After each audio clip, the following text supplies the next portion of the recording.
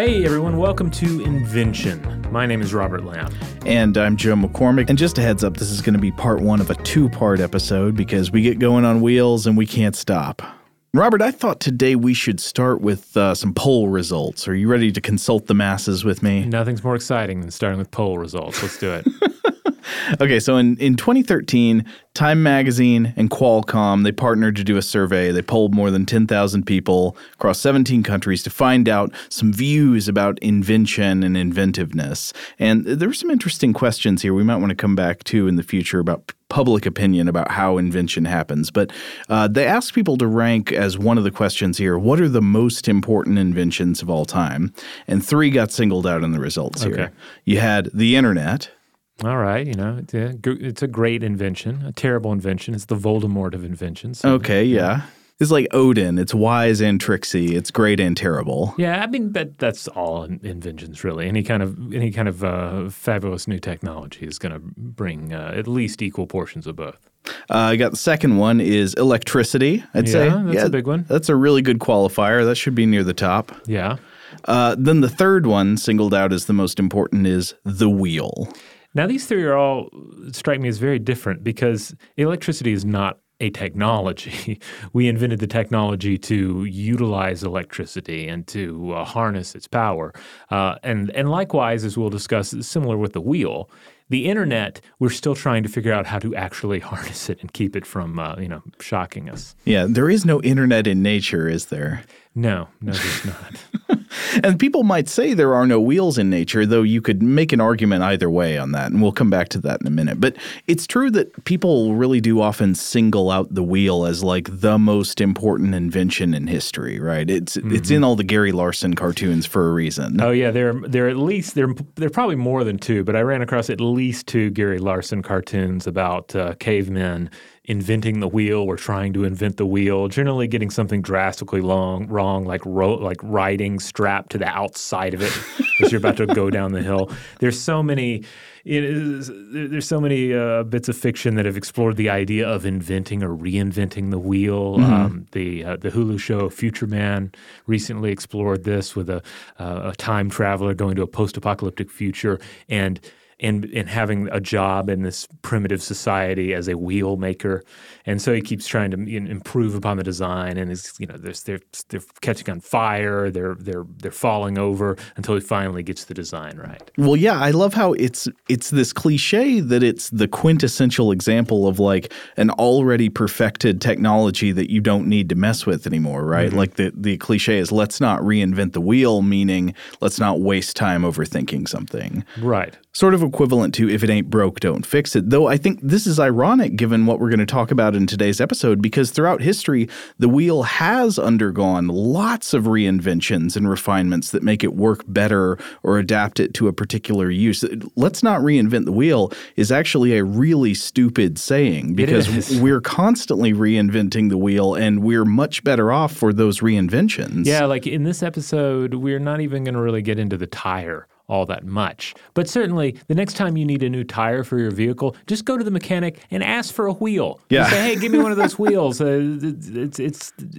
hasn't been improved upon since medieval or prehistoric times, right? Just throw a wheel on there. I don't care what kind. Just put it on there. Stone, wood, doesn't matter. Well, this brings up a really good point that we should make at the beginning. A caveat that we must raise. While the wheel is in a way, a simple machine. It's simple in principle. The history of the wheel is a vast, complex subject full of questions that aren't yet and may never be answered or solved, like where and when the wheel was truly first invented, though we'll talk about some ideas about that today. There's just obviously not a chance we can do justice to the entire history of the wheel in a single episode. So I think today we're going to have to consider this sort of a first foray, trying to cover some of the basics, some interesting observations, or things that seemed interesting to us, and leave ourselves the opportunity to come back and visit more of the particulars from the invention history of wheel technology in the future. For example, as you say, about tires, we wouldn't have the wheeled vehicles we have today without tires, and that's just something that we didn't even get into. Now, we typically consider wheels, again, the product of human ingenuity alone. Yet the basic form pops up in nature as well, and not only in the form of creatures that can curl up into protective balls. What's your favorite creature that curls up into a protective ball? I mean, Sonic the Hedgehog, I guess. Or just, yeah, actually, there are a few that come to mind. I'll get to one in a second. But, okay. One animal we do have to focus in on is certainly the rotifer, the microscopic aquatic animal whose very name is Latin for wheel bearer. Okay, so does it have wheels? Does it roll around in the microscopic world? Not exactly, but it's the name is a reference to the crown of cilia around the rotifer's mouth, which move rapidly to aid locomotion and feeding. But contrary to its name, they themselves don't actually rotate. So it's more kind of like circle bearer. Yeah. Now, you do have creatures like the Mount Lyell salamander and the mother-of-pearl caterpillar, both of which curl their bodies into hoop-type forms, into little ball-like forms, and can roll away from threats in their hilly environments. Yeah, likewise, Robert, have you ever seen video of the wheel spider? Oh, I don't think I have. No, this is really cool. It shows up in some documentaries. So it's a spider that's native to the Namib Desert. And the wheel spider it's a ground-walking spider, obviously. It's in the desert. It's a huntsman spider. It's not a web spinner. But it burrows down in the sand dunes of the desert. And it has a mortal enemy, a parasitoid wasp. Now, even if you don't like spiders, if you don't know much about parasitic wasps, watching what a parasitic wasp does to a spider this is worse than any horror movie. It's like the most horrifying thing in nature. Only if you're sympathizing with the spider. If you're on Team Spider, which I guess you are, Joe. I guess I am, yeah. Myself. You're into just like putting an egg on something that ends up eating that thing. I know your general proclivities. I'm on Team Wasp whenever it's Wasp versus Spider. If it's Spider versus pretty much anything else, I'm on Team Spider.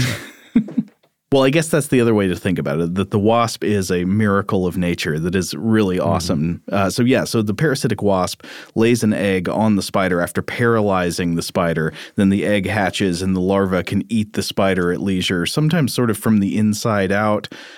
So when a wasp attacks, obviously this spider is desperate to escape. It doesn't want to get paralyzed and eaten by a larva. But it can't crawl across the dunes fast enough to get away from the wasp. So what does it do? If it can, the wheel spider cartwheels down a sand dune, rolling away at high speed to escape becoming a host. And I've read that it can travel at like more than 40 revolutions per second. That's awesome. And again, this is dependent, though, upon a hilly environment, some sort of slope down which it may roll. Yeah, and the spider being near the top when it gets attacked, right? Like if it's at the bottom when it gets attacked, no dice. Yeah. But, of course, these rolling animals, in a way, are not true wheels in a technological sense, because when humans use wheels, what's crucial is that the wheel is paired with an axle, and that the wheel and axle together provide continuous rotational force that can be used to move a fixed body. So it's not just a wheel rolling by itself, right, with Thag and the Gary Larson cartoon taped to the outside of a round stone rolling down a hill. So the question is there anything more like a true wheel in the natural world where something rotates around a fixed body to move it? I mean, there's nothing quite like a wheel in nature, but there is a rare example of a similar movement that takes place, and that's with bacterial flagellum, a structure found in species such as E. coli. The flagellum essentially amounts to a long helical screw that rotates to propel the bacterium through its environment, much like a boat's propeller. Yeah, and a boat's propeller is pretty much a wheel, I would say, yeah. Yeah, depends on the same sort of movement. Now, of course, lots of things in the natural world that are not alive also roll. Oh, yeah. I mean, snowballs are going to roll downhill and get bigger. Pebbles are going to roll. These are certainly examples that early people would have, in various cases, had access to. They could have seen in action and seen what rolling consists of. But another one we often forget about is the rolling world of poop. Oh, yeah? Yeah. I mean, consider, for instance, that the near constant poops of the goat are essentially self-hiding, rolling away from these hill roamers, which gives them an advantage against stalking predators with a nose for their scent. And then on the other end of the spectrum, you have the poop of the wombat that is that is more cubical in shape. And one of the theories here is that since their poop is an essential calling card for other members of their species, like essential for territory and mating and so forth with the wombat, it pays for these poops to not roll away and hide themselves, and thus they have this kind of cubical structure to them. And then in addition to poop, various seeds and fruit as well certainly roll away after they have fallen. And outside of the actual movement of rolling, we should also note that the basic form of the wheel is but what? A circle, a disc. And one needs only glimpse the sun or the moon in the sky or see various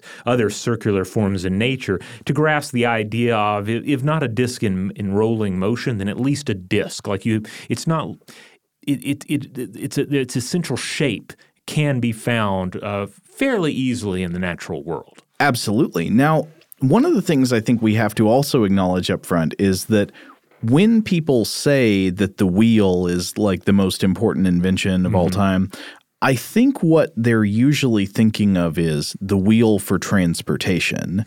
But we should also acknowledge that the wheel is way bigger than just transportation applications, right? Even in technology. Are you saying they could be a complete psychopath and they're the braking wheel, obviously. No. The greatest human invention. How did we ever strap people down and break all their limbs before that? That is, no, they're missing out on that. But no, I was thinking more of the milling wheel or potter's wheel. I mean, these are incredibly important inventions, but I think they're not usually what people have in mind when they think of the wheel. Right. So we're not going to really explore the milling wheel, potter's wheel in this episode, but just to give everybody an idea of the time frame we're talking about here, the potter's wheel was common in Mesopotamia and the Near East from 3500 BCE onward and introduced into Egypt and the Aegean region around 2400 BCE. And this is simply the basic idea here is it's a centrifugal force that allows the potter to squeeze and shape the item that they're crafting here. It allows for better and faster production of pottery. And I would guess more uniform as well. Right, yeah. And then, of course, we have wheels that exist purely for religious purposes, such as the prayer wheels of Tibet, where it served as a mechanical manifestation of the wheel of Dharma. And up until the 20th century, I've read this was virtually the only Tibetan use for the wheel, and it was just a device for activating mantras. Tibet, after all, is a mountainous region where you can imagine that carts and chariots would be of limited use. That being said, Buddhist concepts, including the Wheel of Dharma, entered Tibet by way of India, where the wheel dates back many thousands of years. And this would have the Buddhist concepts would have entered into Tibet around the 7th century CE. I mean, it is interesting the extent to which the idea of the wheel has permeated culture and language, that I can scarcely think of the idea of something recurring without recourse to the image of the wheel. Yeah, and that's something that we're going to keep coming back to again and again. It's the technology of the wheel travels, but so does the idea of the wheel, the symbolic legacy of the wheel. Ancient technology that we can then use to try and understand the human experience or the passage of time or the cosmos or the machinations of the gods. Yeah, well, I mean, I have no way to prove this, but I have to wonder, do cultures that use wheels, are they more likely to think of history in terms of recurring cycles than cultures that don't? Well, certainly this was the older way of looking at time, was the cyclical nature of it. So it does make sense that those two would go hand in hand.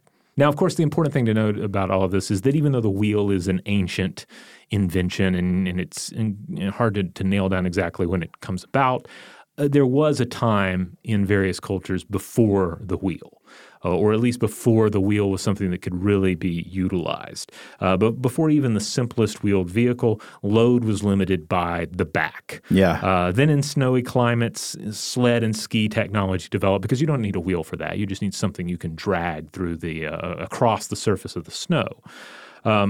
In other areas, you're limited by animal carrying capacity, right? If you've domesticated a horse or an ox or some other creature that can carry things on its back for you, so you do not have to carry them on your back. Draft animals, yeah. Or pack animals. Yes. Though certainly these were advanced cultures. They had their technology. Well, this is going to be something that will come back throughout the episode, which is I think we want to somewhat challenge the idea that the main sort of bottleneck in the adoption of wheeled technology is the invention stage. I think actually we're going to see some pretty good evidence that you could perfectly understand the concept of a wheel and even use it in some contexts without transitioning your culture to wheel-based transport in general because it's not as useful to you as it might be to somebody else. Now, before the wheel, if we're going to try and imagine the precursor to the wheel, it's likely a sledge type operation and this would have worked exceedingly well in the snow. And this was the kind of technology that was likely used to haul stones to Stonehenge. Yeah, we've talked about the building of the pyramids on Stuff to Blow Your Mind before. And one of the amazing things about the pyramids is the idea that all the evidence seems to indicate the pyramids were built without wheels. You know, moving these gigantic blocks of stone across the desert and stacking them without the use of wheels. How did they do it? Well, there's some evidence that they use teams to move them across the sand, dragging along. And then sometimes I think one of the insights that's come along recently is that archaeologists believe that they had this process of wetting the sand in front of the loads as they would be dragged along across the ramps and through the desert. But that just shows you can do amazing things without wheeled transport. Yeah, and certainly we can all, like if we were just thrown into a random backyard with no access to wheels and we had to move, say, a bunch of lumber around, I think we could all happen upon the technology of the sledge pretty easily, you know? Right. Where you just need some horizontal beams kind of affixed together. You can pile stuff on that, and then you can drag it. And then if you get to a point where you're stuck in mud or snow or what have you, something you could do is to roll some timber underneath there. Put a kind of like a round, limbless portion of a tree, log or something under the front, and then pull it over, and then collect your log from the back, and then put it back in the front again. So you're feeding it like that. And then the next logical step beyond that is to set these logs, these timber rollers in place between pegs.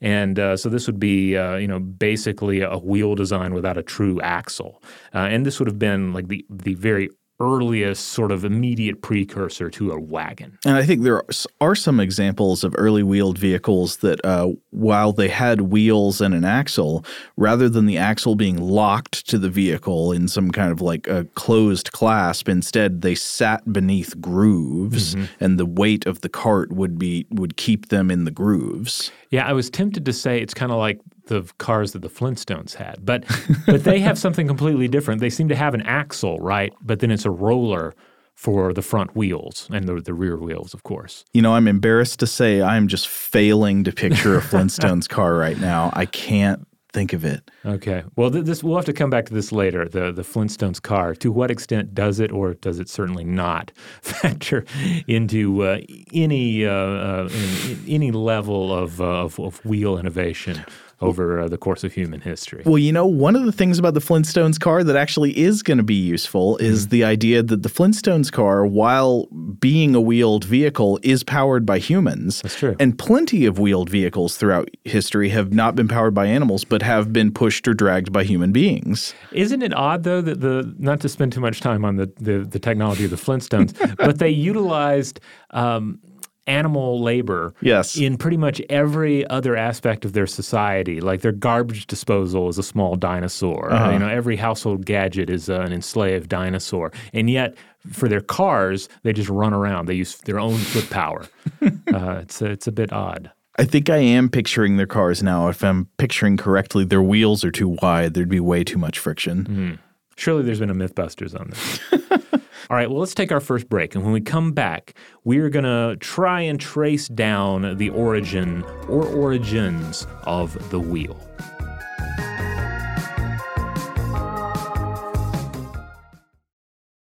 All right, we're back.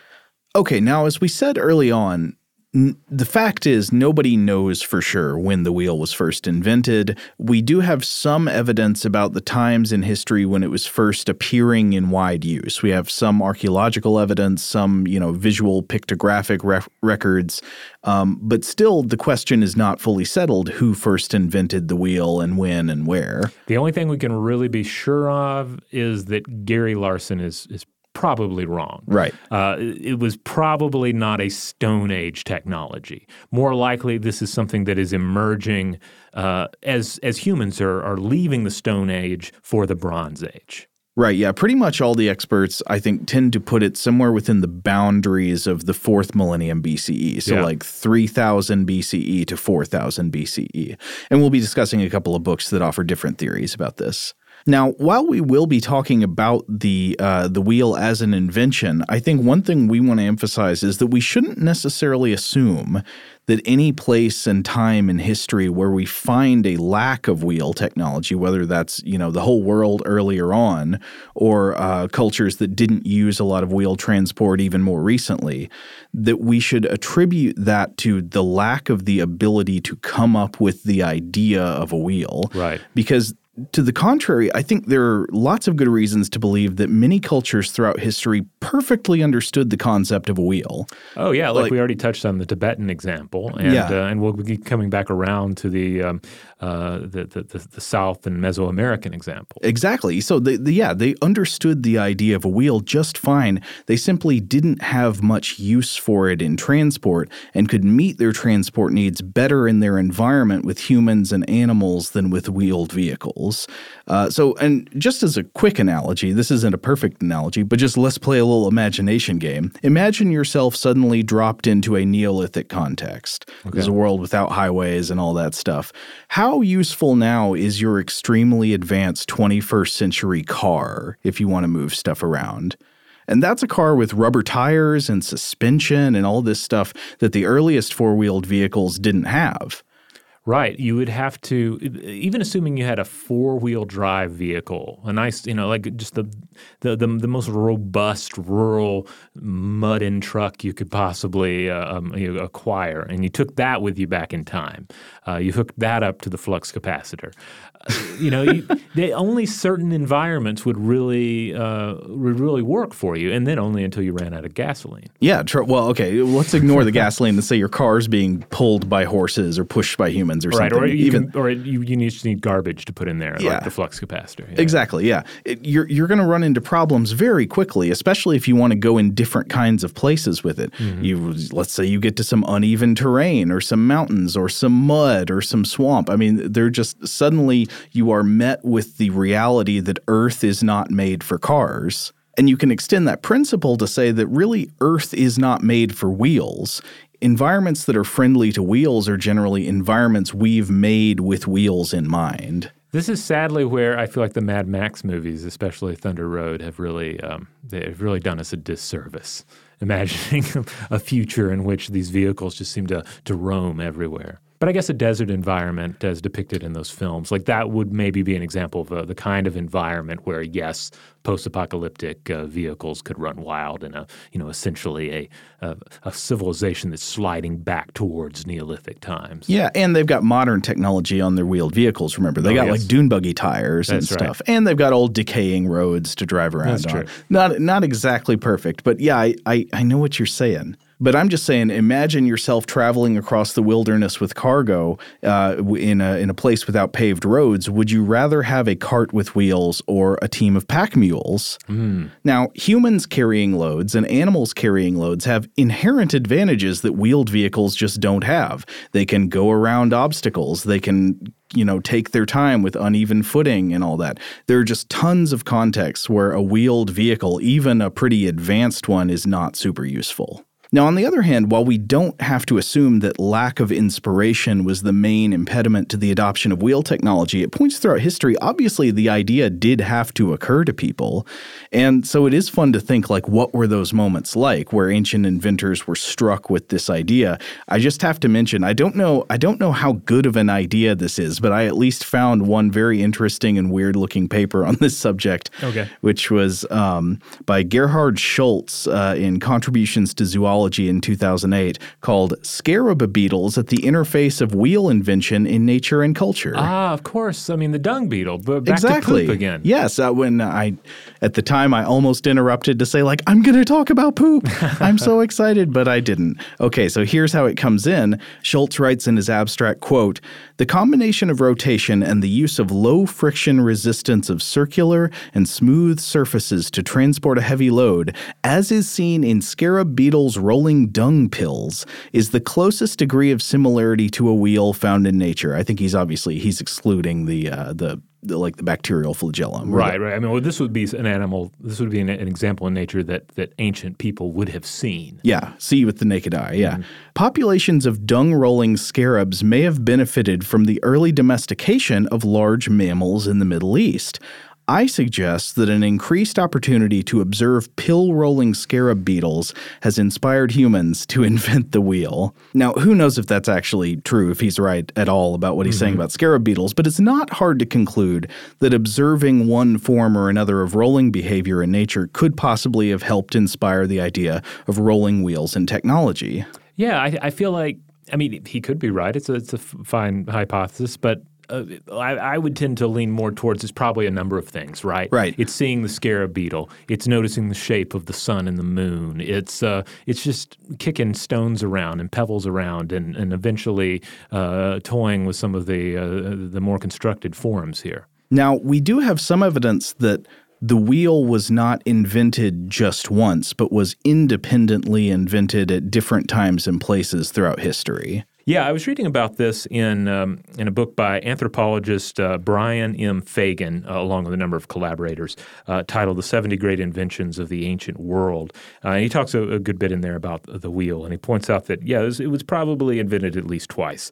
First, somewhere between Mesopotamia and the Danube around the 4th millennium BCE. And then also somewhere in Mesoamerica between 200 BCE and 200 CE. Right, and those are just cases where we know that they were invented separately because there would have been no contact in between there to share the wheel technology. Right. And then when we're looking at the old world wheeled vehicle evidence, we're basically looking at 3 different types of evidence. We're looking at depictions of vehicles or depictions that we're pretty sure are vehicles, because obviously you get into problems with that. We've talked about that before. Like, is this an image of a mythological horse monster or just a horse in motion, that sort of thing? Is this actually a mythical unicorn that we're looking at, or is this a profile drawing of an oryx with the 2 horns lined up? Exactly. The second type of evidence we have, clay models, usually clay of wagons or their wheels. And of course, when we're getting into models, sometimes it's a question of is this a toy? Is this a small version of a real thing? And then the third bit of evidence is actual vehicle remains. And it's actually, I was really surprised at some of the reasons why we find some of these vehicle remains. We'll get into it. And of course, in all of this, we're not talking about like one particular model of wheel use. There's not one wheel technology, but multiple wheel technologies. Yeah, exactly. Now, a book that I was reading to prepare for this episode is called The Wheel: Inventions and Reinventions by Richard W. Bullitt, Columbia University Press, 2016. And this book is really interesting. Now, Bullitt identifies 3 classes of wheels, actually, 3 basic streams of technology that go in different directions and start at different times. First of all, you've got the wheel set. And what makes this is that the wheels are fixed to the end of an axle and they turn together when the axle turns. So this would be a wheel set. It looks like a barbell. Right. And the wheels don't rotate independently. The other version would be you've got an axle and wheels do rotate independently, so they can spin at different speeds and all that kind of thing. And then finally, you have this thing that doesn't show up until the modern world, which is casters, like you have on an office chair or a shopping cart. And this rotates on an axle, but also pivots in a socket above the wheel. These are very useful if you want kind of omnidirectional rolling. Yes. Types 1 and 2, Bullitt writes, he agrees that they were invented sometime between 3000 and 4000 BCE. The caster came into use only about 300 years ago. And Bullitt has a hypothesis. He makes an argument that I'll get into the details of in a minute, that the first wheels to see major use were wheel sets, like you would see on a train, with the fixed wheels on the ends of an axle. And they were used in the copper mines of the Carpathian Mountains of Eastern Europe around 4000 BCE. And we'll get back and explore that in a minute. But one of the things that we should acknowledge is that each of these different types of wheels, we'll ignore the casters for a bit because they're much more recent. Each of the other two types have different advantages and disadvantages. Like wheel sets are easier and cheaper to build. You can just, basically have like a square plank and then put round wheels on each side with square holes to stay put. And they're also less likely to have a wheel like come off and have the cart turn over. Right. But wheel sets have a big problem, which is just imagine trying to move a heavy cart with wheels on a fixed axle. Now try to imagine turning it. Oh, yes. Yeah, this is a pain in the butt. This is going to be a real problem. So independently rotating wheels are much, much better at turning, basically better at doing anything other than going in a straight line. But of course, they have their own drawbacks. The wheels can come off. There's more problems with like friction and wear and tear on the axles and all that. Of course, cars use independently rotating wheels. Trains early on tended to use wheel sets because they were on tracks. It's easier to ensure that they would only be steered through a turn very gradually because there was no manual steering. All the turns could be dictated by the placement of the tracks. Another thing that Bullitt points out that's pretty interesting is that he says basically throughout history, if you look all around the world, in places and times where wheels were used, the two-wheeled cart was much more common than the four-wheeled cart. And the main reason for this is that the two-wheeled cart is easier to steer and has less friction. Yeah, like basically a two-wheeled cart is kind of like a hybrid of human and wheel. Yeah, or animal and wheel. Or animal and wheel, whatever is pulling or pushing the contraption. But when you have the four-wheeled cart, yeah, it's almost like all machine. And then, of course, you're going to have something pulling it as well. Yeah. But that's essentially in this whole episode is we're talking about the emergence of wheel technology. We're talking about the emergence of cart technology. Yeah. Like the cart is the real invention here.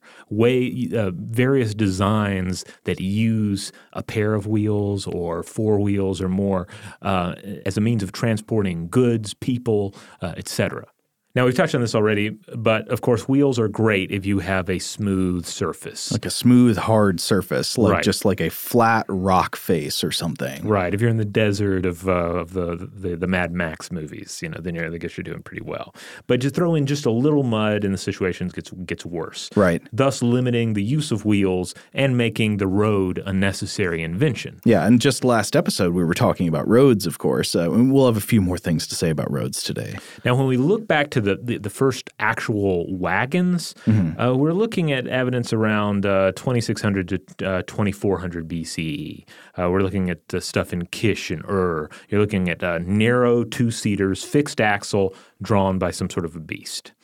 And most experts favor Mesopotamia as the birthplace of the cart. Yeah, Bullitt disagrees with this, but right, this yeah. I think has been the consensus for a while. Yeah, this is the general consensus. But again, this is not something that we can be 100% certain of.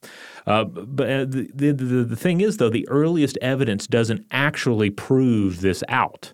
There's evidence of Neolithic wheels in what's now Poland from 3450 to 3100 BCE, ceramic vases that depict four-wheeled vehicles attached to a V-shaped yoke.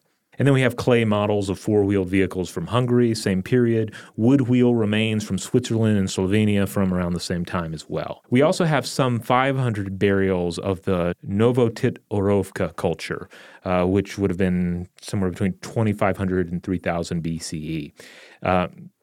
And here we have actual wagon remains, really considerable vehicle remains from surrounding cultures as well.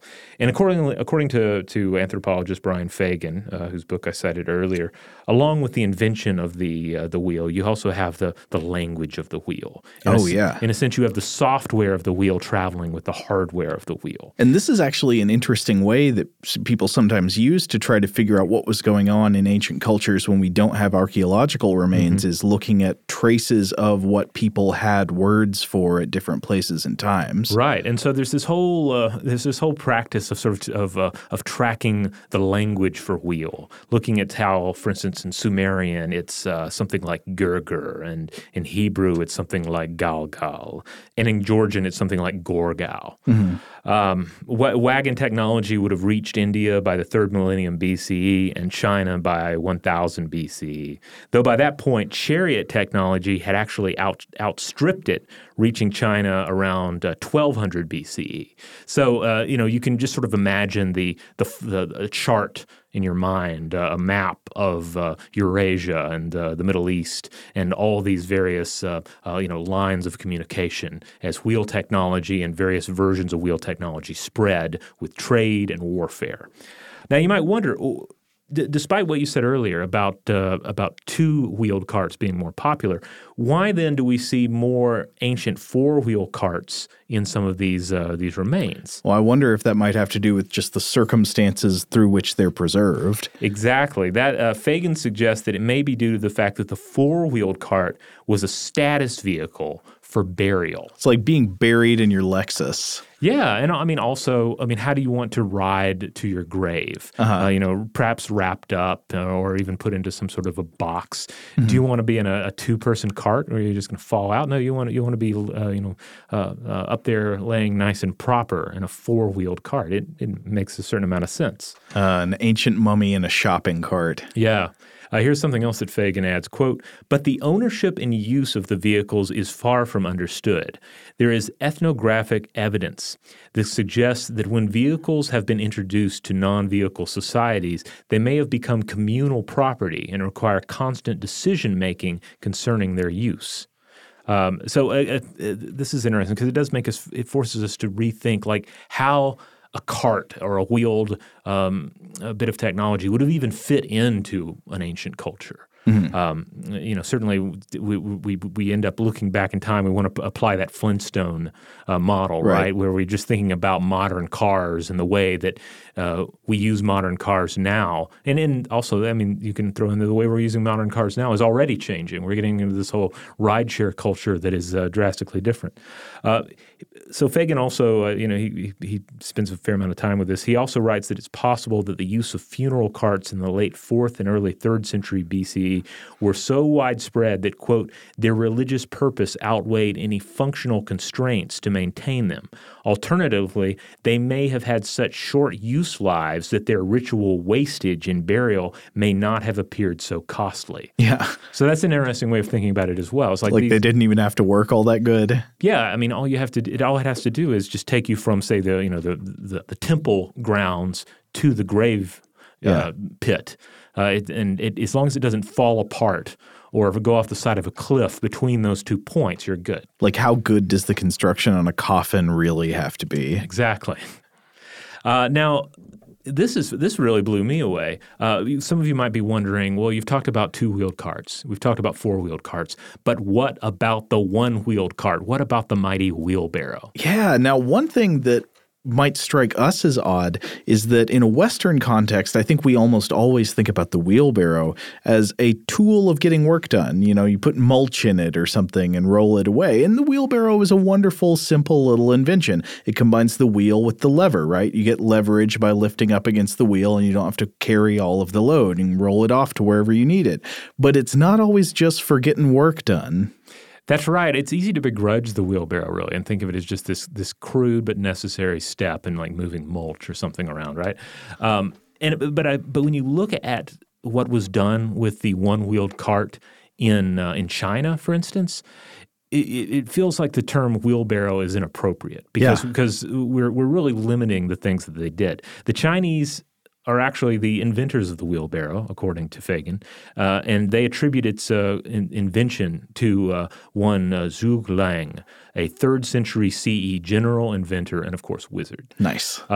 It was known as the wooden ox or the gliding horse. And there were several different varieties that they mastered, including both push and pull wheelbarrows, passenger wheelbarrows, systems that had better traction, and check this out, a wheelbarrow with sails. Yes, sails, a 16th century invention, at least. It may have gone back further than that. And it had 5 to 6 foot or 1.5 to 1.8 meter sails to deploy when terrain and winds permitted. So this is a land sailboat. Yeah, essentially, yeah. But I would never have thought of the wheelbarrow like reaching such heights of technological advancement. Again, it feels unfair to even call that a wheelbarrow. No, I think I would assume you'd have to have a human steering it, right? Yeah, I would assume there'd have to be a human in the mix there, for sure. Now, otherwise you're in for a wild ride. Well, with the wind involved, it seems like it could get kind of wild, for sure. All right, we're going to take a quick break, but we'll be right back.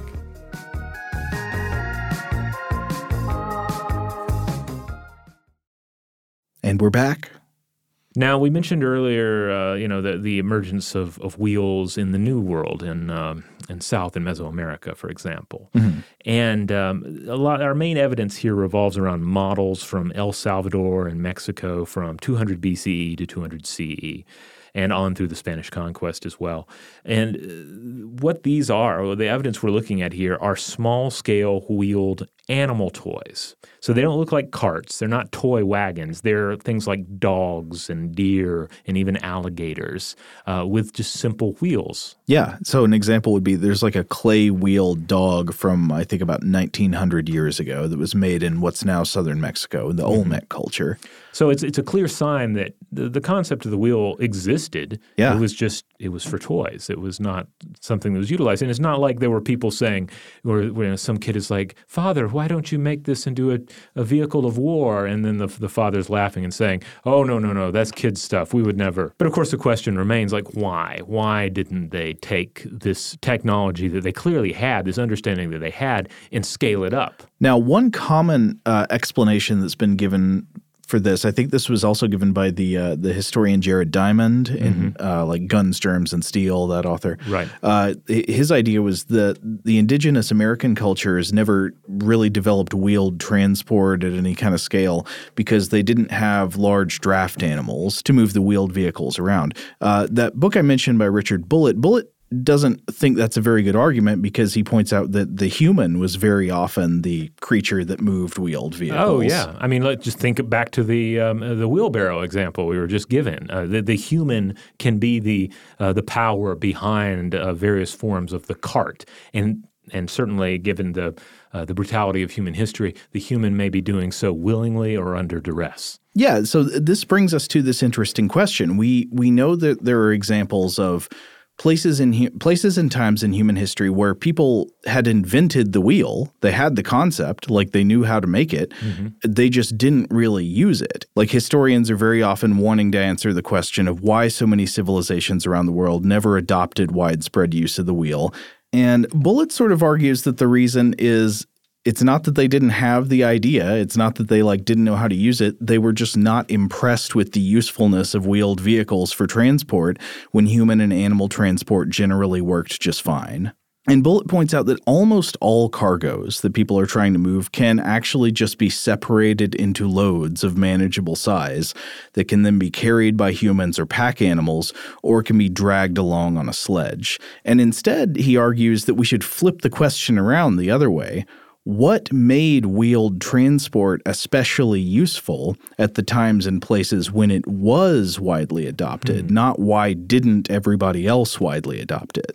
And so this is Bullitt's theory. He says, quote, "The wheel was invented for use in copper mines in the Carpathian Mountains of Eastern Europe And the four-wheeled mine cars in that region were pushed by miners and equipped with wheel sets. That is, wheel assemblies in which the wheels are fixed to the ends of the axle with the entire assembly rotating together. In other words, he's saying that the wheeled vehicle, the first widespread use of the wheeled vehicle, was as a local solution to a particular transportation problem rather than this huge revolutionary breakthrough which would be of immediate and obvious importance everywhere. So this is flipping on its head the idea that, like, you know, how people answer these surveys, they say, oh, yeah, the wheel, that's the greatest invention of all time. He's actually saying, no. The wheel is not immediately and obviously useful in lots of contexts. It was immediately useful in a very particular context. Another way of thinking about it is the first widespread use of the wheel arose not as an example of engineering genius, but as an example of the particular mechanical usefulness of wheels in a very specific work environment. Okay, so how does he make this case? Well, Bullitt argues that the most accurate calibrated carbon dating of archaeological evidence shows that the wheel was being used in some places in Europe at least as early as the archaeological evidence for wheels in Mesopotamia. And we discussed a little bit about this earlier. He says that the earliest known archaeological evidence of a wheeled object is also a toy, like we've been saying. It was this zebra-striped bull with horns mounted on wheels from an ancient culture that existed in western Ukraine in the Carpathian Mountains, and the object is dated to sometime between 3950 and 3650 BCE. Now, again, as we've been discussing, the existence of a toy with wheels does not necessarily mean that the culture that produced it used large wheeled vehicles. Some peoples obviously understood the concept of wheels for toys but didn't have much use for them as transport. But, of course, it could be a bit of evidence if coupled with some other evidence. So Bullitt asks a question: was there anything unique about the transportation needs of this mountainous region around 4000 BCE? And he says, yes, it was the emergence of tunneled copper mining in the Carpathian Mountains. So he's saying that there's this period in history known as the Copper Age. It predates the Bronze Age. Before we were making a lot of bronze stuff, there was this Copper Age, which he said began around 5500 BCE in Serbia. And this was a metalworking age where copper ore was separated into pure metal and used to fashion copper tools and trinkets and objects. But, Bullitt says, by the late Copper Age, most of the low-hanging fruit had been picked. Like, there are surface copper deposits around the world, but those had already been depleted because copper became valuable, and so people found all of the exposed copper and mined it. And as the demand for copper remained or increased while surface copper supply decreased, there was this incentive to dig tunnels into the rocks to find deeper and deeper veins of copper to exploit. And so he says copper ore is valuable, but it's really dense. And he writes that it weighs about 140 pounds per cubic foot. That's really heavy. And most of the ore is waste. Like, most of that weight that you're going to be moving around doesn't actually turn into metal that you can use. He says stuff you're going to have to chip away and refine later. Yeah, or burn off. Yeah. So a cubic foot of ore yields only about 1 to 3 pounds of the refined metal, and it's 140 pounds of stuff you got to take out of the mine. So he says inside these mine tunnels, you would have to be constantly carrying baskets of this extremely heavy ore back outside so they could be melted down in fires to separate the copper from the waste product. And so then he's like, okay, think about the properties of these mine tunnels. They could be small, and sometimes the entrance into them would have to be a vertical shaft before you get to the tunnel part, which meant you probably couldn't bring pack animals like oxen into the mines to carry your ore baskets back out to the entrance for you. On the other hand, the inside of the mine shaft would have a relatively smooth rock surface that traveled in a straight line as the floor. So Bullitt argues that this is what made late Copper Age mines the perfect environment for the first four-wheeled vehicles in regular use for transport. The loads were very heavy, pack animals were not practical, and smooth stone surfaces on the floor of the tunnel were friendly to wheeled baskets or mine carts rather than being, covered in mud and obstacles and uneven terrain that made wheels impractical in a lot of other environments. This is fascinating because it reminds me of more modern examples of tunnel environments where wheels become a necessity. So, I mean, certainly large-scale mining, but I'm also thinking of smuggling tunnels. Oh, yeah. And even, I want to say, it's been a while since I read The Great Escape, but I believe they used some sort of wheels in that, didn't they? Oh, I don't know. I've never read it. I may have that wrong. I have to check back in. Maybe I have to remove that section if I got that wrong. But but certainly, yeah, if you're in a cramped little tunnel and you need to move even yourself along, much less cargo, there's no room for animals. There's limited room for slinging anything over your back. The cart begins to make perfect sense. And we see analogies to this in later technology that we have much better records of. Like the mining environment was crucial to the development of railroads, like rail-based travel later on developed when people were trying to get ore out of mines. In fact, mines figure into all kinds of stuff. Just coincidentally, the steam engine was also one of the first big uses that it was developed for, was not for moving stuff around, but was for pumping water out of mines. Yeah, mines would flood and you had to pump them out, and that's what the steam engine was for. A little preview of perhaps a future episode on steam technology. There's a fascinating history there as well. Absolutely. Yeah, I'd love to come back to that. So anyway, I just want to say in summary, we don't know that Bullitt's hypothesis here about the origins of the wheel set is correct, but I do think it's really interesting. And if you'd like to read his full argument where he presents a whole bunch of evidence, you can check out his book. But if Bullitt's argument is correct, the invention of the wheel is truly a case of necessity being the mother of invention, in that it's not that there was something special about the inventor, but that there was something special about the problem the inventor faced and the environment in which that problem arose, not necessarily like unique genius or creativity, but unique necessity. All right, so we're going to leave it there for this episode, but please join us for the next episode of Invention, because we're going to discuss even more about wheels, and the next episode is going to be the one where we get into the legacy of wheels. In the meantime, if you want to check out more episodes of Invention, head on over to inventionpod.com. That's where you'll find all those episodes. You'll find links out to some social media accounts that we're active on. You'll also find a link for our store where you can get a t-shirt with the Invention logo on it. That is available right now for your purchase. It's a fun way to support what we do here, but the best way to support what we do here is to subscribe to the show and rate and review us wherever you have the power to do so. Huge thanks, as always, to our excellent audio producer, Tari Harrison. If you would like to get in touch with us with feedback about this episode or any other, to suggest a topic for the future, or just to say hello, you can email us at contact@inventionpod.com.